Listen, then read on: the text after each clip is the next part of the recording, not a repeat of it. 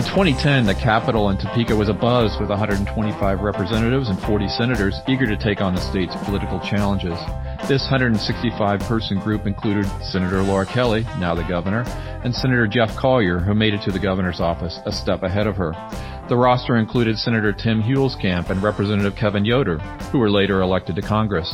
Senator Derek Schmidt is currently the Attorney General. Scott Schwab, who is the Kansas Secretary of State, was in the House back then. And Vicki Schmidt, the state's insurance commissioner, was over in the Senate as well. That half dozen or so folks moved on by climbing the political ladder, but they were the tip of the iceberg in terms of the decade's legislative exodus. 10 years later, only 8 of 40 senators and 14 of 125 representatives still hold those elected positions. Quite a change.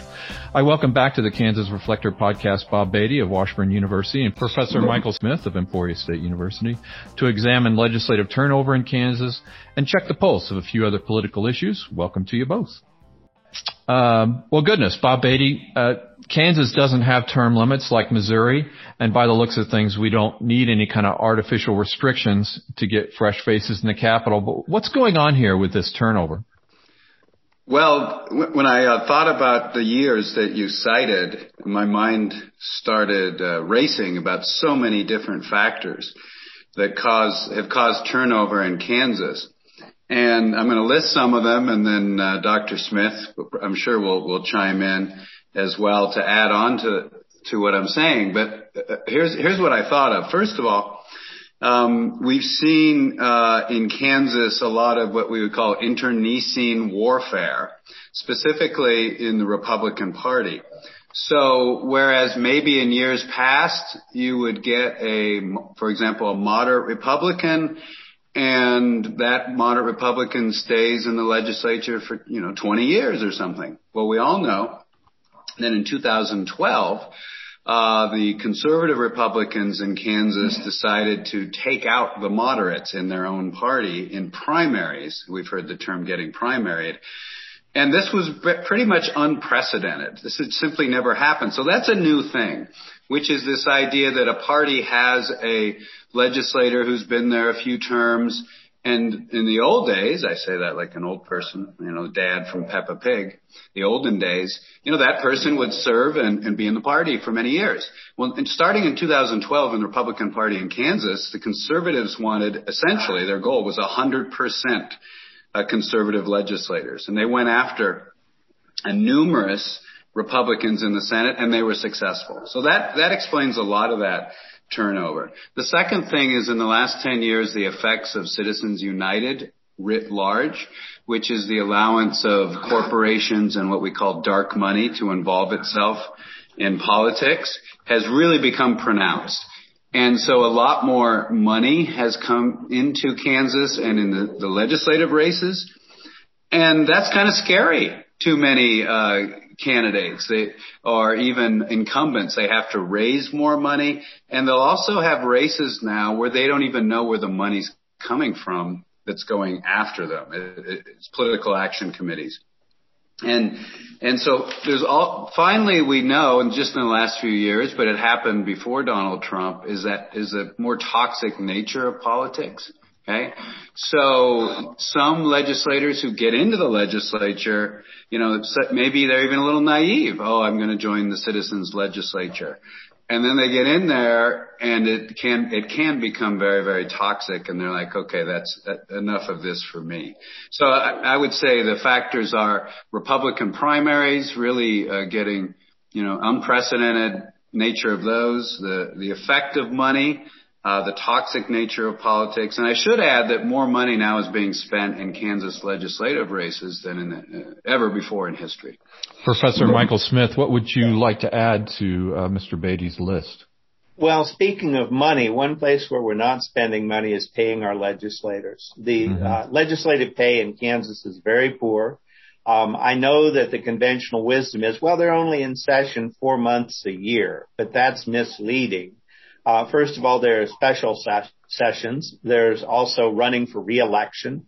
And of course, there's that fundraising that Bob was just talking about. Not only that, but when they're in session, the hours are exhausting. They frequently make policy in the middle of the night, especially toward the end of the session. Not that that's a good way to make policy, but it is exhausting. So legislative pay is another issue there. Yep. About 15 years ago, I studied term limits in states that have them, which Kansas does not. Although we like to say here in Kansas, we actually do have a term limit for legislators. It's called low pay. But we don't have official term limits like Missouri or California or Ohio or other states do. And, it's so interesting because the conventional wisdom says if you rotate, politicians and diapers should be changed regularly and for the same reasons, was what Robin Williams said in the movie Man of the Year. But, it's not true. You put in your term limits, you do not get private citizens from all walks of life, nurses, truck drivers, teachers, and so forth running for the legislature. Not at all. What you get is the same politicians rotating from office to office. It's a grueling, exhausting, and as Bob pointed out, even toxic job these days.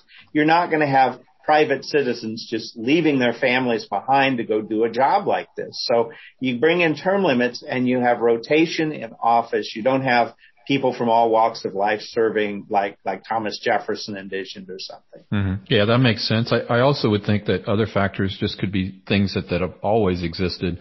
The time away from family, the occupational conflicts that people may have. A farmer may be able to be there in the winter time, and maybe that's more convenient. There's long drive times that are also bad. Bob, can I add one more thing? Yes, sir. I think also I'd like to add again the rise of money, but it's not just the money. It's what is this money being spent to do? And when we look in the past, what we've also seen is the rise of communication techniques.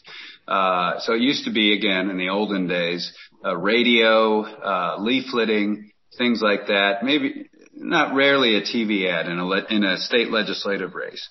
But it could be kind of difficult to spend money. I was talking to former Governor Mark Parkinson, who was in the legislature in the 90s, and he said, basically, if you were willing to go door to door twice, hit every door twice, you could win a race, no matter if you're a moderate or a conservative. Nowadays, we have the nationalization of American politics, and then we have all this money. And of course, the effect of social media. So I'm sure we've all, been driving around in our car during a Kansas legislative election season. I hear radio ads where they'll attack a legislator, but they'll be talking about Nancy Pelosi and Chuck Schumer or something like that. Yeah. Or a national issue. So that idea of what we used to call home style, which is where a legislator could get a personal relationship, that can be destroyed with get convincing voters that no, you really don't like your legislator who's been there for 8 years because he or she is aligned with, XYZ on a national issue. So that's where we see the influence of these political action committees that are national groups. One example is Americans for Prosperity, or maybe some others that target legislators. And we're going to see more turnover if those legislators are targeted, especially under national issues. Michael Smith, do you think we run risk with this kind of turnover to not having much institutional knowledge? I know you can stay too long, but maybe the short-termers just cause additional problems. I absolutely agree. There's a natural turnover anyway. People who are in the state legislature may want to run for another office, such as Congress.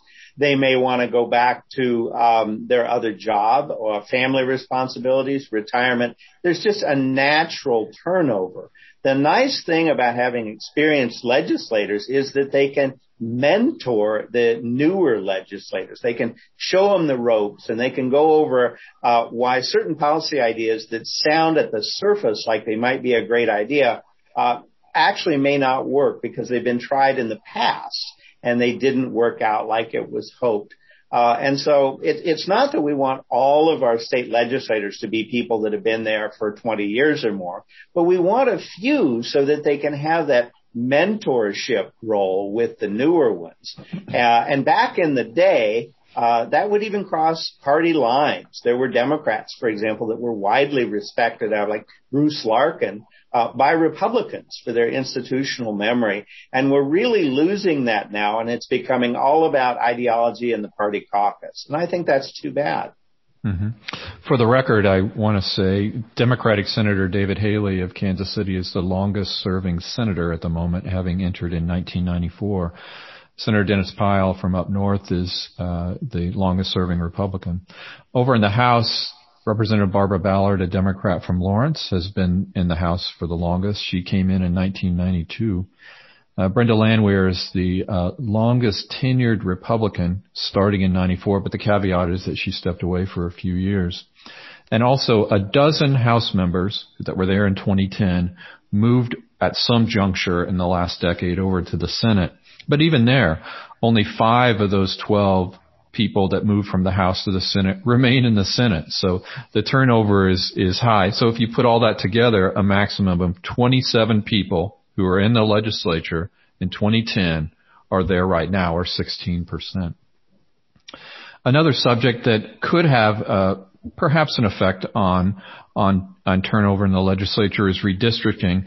And I want to ask you both about the upcoming drama of redrawing boundaries for the Kansas House, the Kansas Senate, and the U.S. House. The State Board of Ed boundaries are redrawn as well, but I think they reflect Senate, a cluster of Senate districts. So the main focus is on the legislature and the U.S. House. So one of you take a shot at what's going on, or what's your thinking about the intrigue? Well, Michael's been working on this, I think, recently, so we'll let him go at it right now. I'd be happy to. It's a 2-step process. One step is complete. That step is called reapportionment. And that's when the census reallocates the House seats among the states. There was some concern that Kansas could lose one of its 4 House seats. That did not happen. And so we know Kansas has 4 seats again. Now the question is redistricting, redrawing those districts. Kansas is very old school.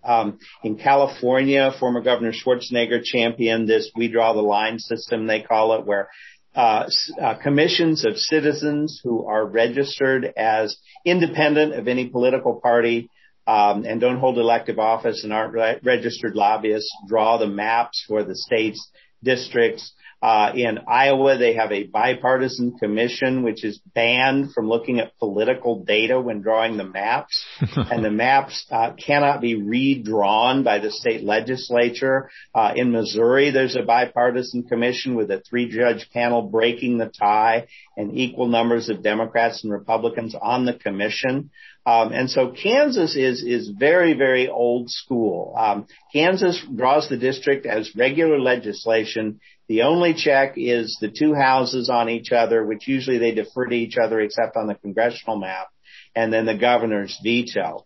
In 2012, Kansas only had 4 districts to draw versus 52 in California, but yet Kansas was the last state in America to complete its congressional map due to a dispute over the NBAF facility in Manhattan. So I personally would love to see Kansas kind of get with the times, go to a bipartisan or a citizens commission, and limit the ability of the legislators to redraw the maps. But this is Kansas, and Kansas often likes to do things old school. Bob Beatty, help us with the argument that Kansans should keep an eye on this process. Sometimes when there's not an election going on, people don't pay perhaps as much attention, but kind of pull it down to a local level. We know this is a highly partisan, highly political process.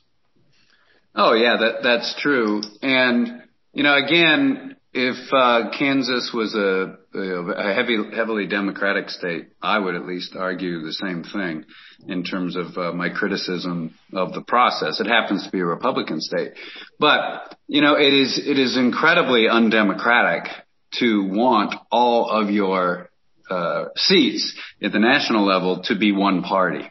And so the background to this is that several high-profile Kansas Republicans have openly stated that's their goal. Susan Wagle, who's the former president of the Kansas Senate, a Republican, famously said that last year that they're going to get Sharice Davids, who's a Democrat, out, and the way you do that is through redistricting.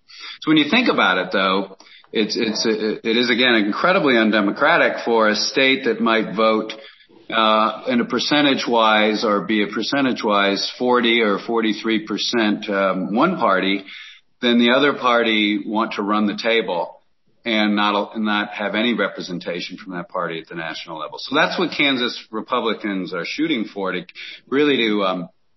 get a Democrat out of up in the 3rd district. But where it can, the question, and Michael can add to this, is how problematic it might be in the Kansas legislature. Obviously those districts can be redrawn as well. Although you could argue that probably the biggest discrepancy in Kansas politics at the legislative level is that conservatives tend to win Republican primaries, and so they're probably overrepresented in the legislature, as one example. But we're not going to go to proportional representation, which many European countries do. But the reason they have it, which is you get seats commensurate to the percentage you get, is because many European countries actually fear the damaging effects of the discrepancy between one party's representation in a state and then how many actual seats they end up getting. Mm-hmm. Yeah. Michael Smith, can you talk a bit about Sharice Davids? She's the U.S. representative from Kansas City, Wyandotte County, and Johnson County, and about how they might be able to rejigger her district to undercut her support? Well, I'd be happy to. First of all, big picture.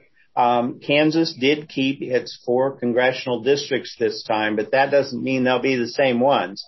Kansas continues to have population migration from west to east, with Johnson County and Lawrence in particular showing a lot of growth. Manhattan's showing some growth too.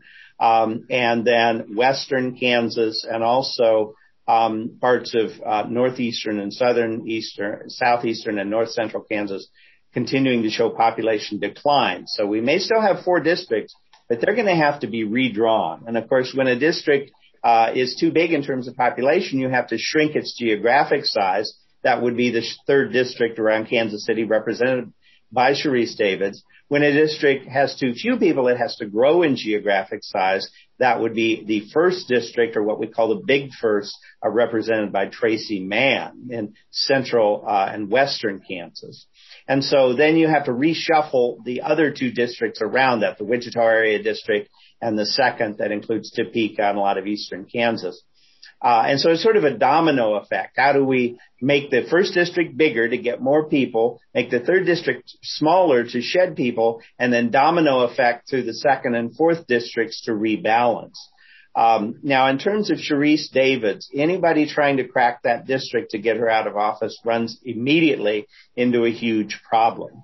Now, back in the day, say when Dennis Moore first got elected as a Democrat from the predecessor of that district, he didn't win Johnson County. He just kept it close, losing it by a narrow margin. And then the Democrats in Wyandotte County gave him his winning margin. Now, after he'd served in office for a while, he was winning in Johnson County, but that's not how it started.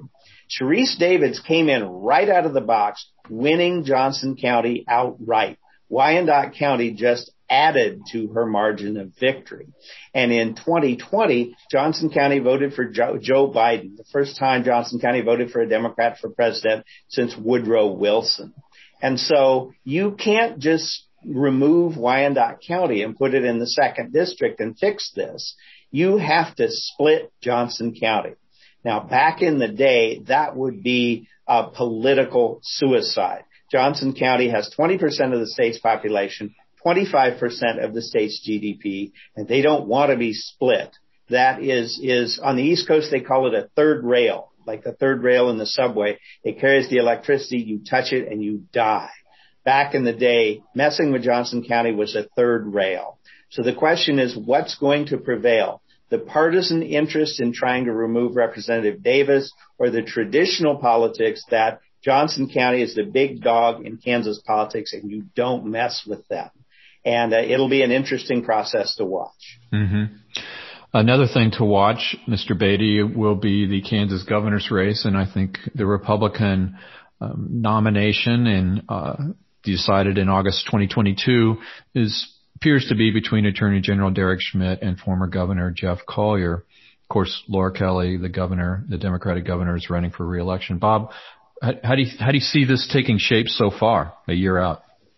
Yeah, the key there, Tim, is that phrase, a year out. In some ways, politically, this is an odd race for me because it's like, I don't know, I need help with my Back to the Future analogies, but it's an odd time machine type deal because essentially the race being this far out it seems like the issues are being settled upon this far out and all the way to the end. And what those issues are reflecting, again, national issues. Which is, things like crime. Well, it could be that crime is lower in a year, but, the candidates, Derek Schmidt and Jeff Collier, are seeming to lock themselves into cultural issues, such as a critical race theory, and then pandemic issues. Again, in a year, thank goodness maybe, the pandemic may be not so a happy memory, but it may be a year over. And maybe by then, it was a year ago. And the two main Republican candidates seem to be locking in these issues that in a year may really not be that relevant. In the end of the day, in Kansas, yes, we've got so many different things going on, but there do seem to be some issues that are timeless. Always it's going to be education. Taxes are going to be a big issue. But right now, those aren't being talked about unless they're linked to the pandemic or one of these other national issues. Mm-hmm. Well, Michael Smith, talk a little bit about what Governor Kelly is looking at, just kind of peer through her microscope at how she might be setting herself up for her reelection bid. Her main challenge, and I think in particular independent or what's sometimes called dark money will be poured into this, challenging her will be the problems at the Kansas Department of Labor with the unemployment benefits. Now, that's misleading, as political ads so often are, on all sides, because the Kansas Department of Labor's problems go back to the 1980s when they stopped updating their computer systems and so forth. Part of it was the Equifax breach, an international credit reporting agency breached in 2017, and that affected many other states besides Kansas. So it's not really fair to dump that on the governor. However, the governor does have this pattern where she's a little slow to respond, and then she warms up to speed, and then she gets things done. And there was this slowness to respond, and she is going to be beaten bloody over that, mainly by independent expenditure-funded advertising. In terms of other things, I think she's still got a good issue in schools. The school funding formula benefits rural school districts, and of course it's very popular in Johnson County, where the voter turnout rate tends to be quite high. So that's an issue that's likely to work in her favor. And then, of course, as Bob pointed out, we've got all this wild card culture war stuff going on, but that will be in part big in the Republican primaries. It'll also be used for get out the vote drives after the primary. But so many of the culture war stuff is you're on whatever side you're on, and that's that. Mm-hmm. I should add that one of the interesting dynamics of this race is obviously the two Republican candidates. Jeff Collier he was governor for a short period, but in many ways he's most strongly associated with being lieutenant governor to Sam Brownback. And so the Laura Kelly campaign is watching that primary with great interest because I think they will run different campaigns, whether it's Derek Schmidt or Jeff Collier. They certainly have a a plan already in their drawer for Jeff Collier. And as Michael said, it'll largely involve education. It still might with Derek Schmidt, but it really will with Collier, because the argument would be, well, it's Collier Brown back. He put the budget in peril, and when the budget's in peril, then education suffers. You know, I think I just wrote it, but it's not hard. Well, Bob, thank you for that transition to education. So I'm curious about one final topic today. And given that you're both college professors, there's controversy about the teaching of subjects related to race in America. The tag is critical race theory, which appears to be a threat to some. Have you guys personally observed a push from your colleagues or the students about how you talk about voting rights, for example, in your classes? I mean, has this come up so far, or is it just an emerging subject? Well, due to budget cuts and consolidations, I'm now the chair of a department that includes sociology, which is one area where critical race theory is taught. It is an academic concept. It can be very controversial, but I'm rather old school myself. I still like that John Stuart Mill concept, the marketplace of ideas. Let's get those ideas out there and let's have a robust debate. I do think there is some truth to the concern by conservatives about the so-called cancel culture, where sometimes those debates are shut down because some of the speech can be offensive.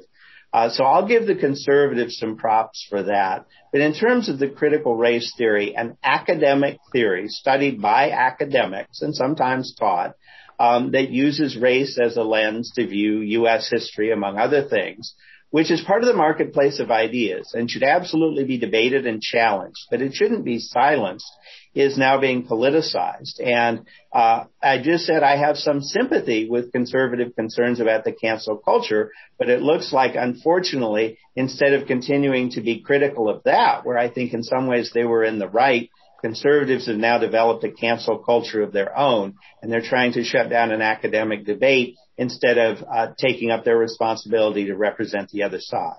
Yeah, Bob, how can you teach about U.S. politics without digging into history, culture, philosophy of race? It's a part of it. I'm not sure how it stumbled into becoming a political football. You can't, and I think Michael alludes to this. Part of the problem is you're right. This discussion of American history and American politics and race and everything that goes with it is indeed that, a very big discussion. But it's been given a label, critical race theory, and of course with that term critical. And then, people hear that and they may think, oh my goodness, so this is trying to do a certain thing. But I've taught American government for, 25 years, and we discuss all this stuff. I mean, one of the best discussions we have is over the Declaration of Independence and the people who wrote it, and many of them were slave owners, and then discussing what the words mean and how they've evolved and how could they write this when they were slaves, what were their intentions. It's a great discussion. And, we come out of there thinking about a lot of different things. But this idea, at least at the college level, I can't speak to high school because I haven't taught high school. I always laugh when you hear people say, oh, they're trying to brainwash students. And if I ever even tried to brainwash or cram something down a college level student, I would hear about it in class pretty quickly. That's not the intent. So I think the problem is given it that label, that specific label with the word critical in there. But in terms of politics, Tim, you said, how did this become, such a big issue? In terms of pure politics, it's an issue to rile up voters. In some cases, Democrats use the issue of Social Security, for example, in Florida. Well, this is an issue that can get, especially, as Michael said, primary voters in a Republican primary to get riled up. And so I would argue that in some cases it is become a political football. Mm-hmm. Michael Smith, do you think Black Lives Matter is making such an impact in America that some folks have retreated back to their core beliefs that revolve around supremacy? I'm concerned that has, in fact, happened. Back in the day, we talked about dog whistling, the idea of a symbol that many people don't hear, but certain targeted groups do, and they respond to it. Attacking affirmative action as code word for bringing up race and things like that. The whistles are loud and clear now, ever since the rise of Donald Trump. People don't hide it anymore. Now, general election exit polling data shows that the number one reason why Kansans voted for Donald Trump is because of the economy. Period. Full stop. But in the Republican primaries, people have remained very bold with this culture war stuff, including endorsing dangerous and toxic conspiracy theories. And so this critical race theory stuff could be another dog whistle. As I say, it's really a shame because we could be having a debate about what it means to have a debate about the value of competing ideas. And instead, we're going someplace completely different with it, and we're politicizing this thing. Michael, Bob, what do you think about what if the 2022 legislature passed a law forbidding the instruction in something called critical race theory? Do you think the faculty would just tap dance around it and, teach their classes without consideration of that, or criminalization of the curriculum is just a scary thing and people will just dodge the issue? Well, it's definitely a scary thing, because, how do you define it? So as I mentioned, my discussion of Thomas Jefferson and the Declaration of Independence, what he meant, and then we discuss him being a slave owner. Is that critical race theory? I don't know. Maybe under a bill passed by the legislature it is. And then, am I arrested? So, yeah, it's obviously anytime the legislature does something like that, it can be pretty scary. You two guys could be martyrs for academia. My wife would not want me to be, but. Hey, you guys, I think we're going to have to wrap it up there. I appreciate your time today. Our thanks to Michael Smith, Emporia State University, and Bob Beatty of Washburn University in Topeka. I'm Tim Carpenter. Thanks for listening.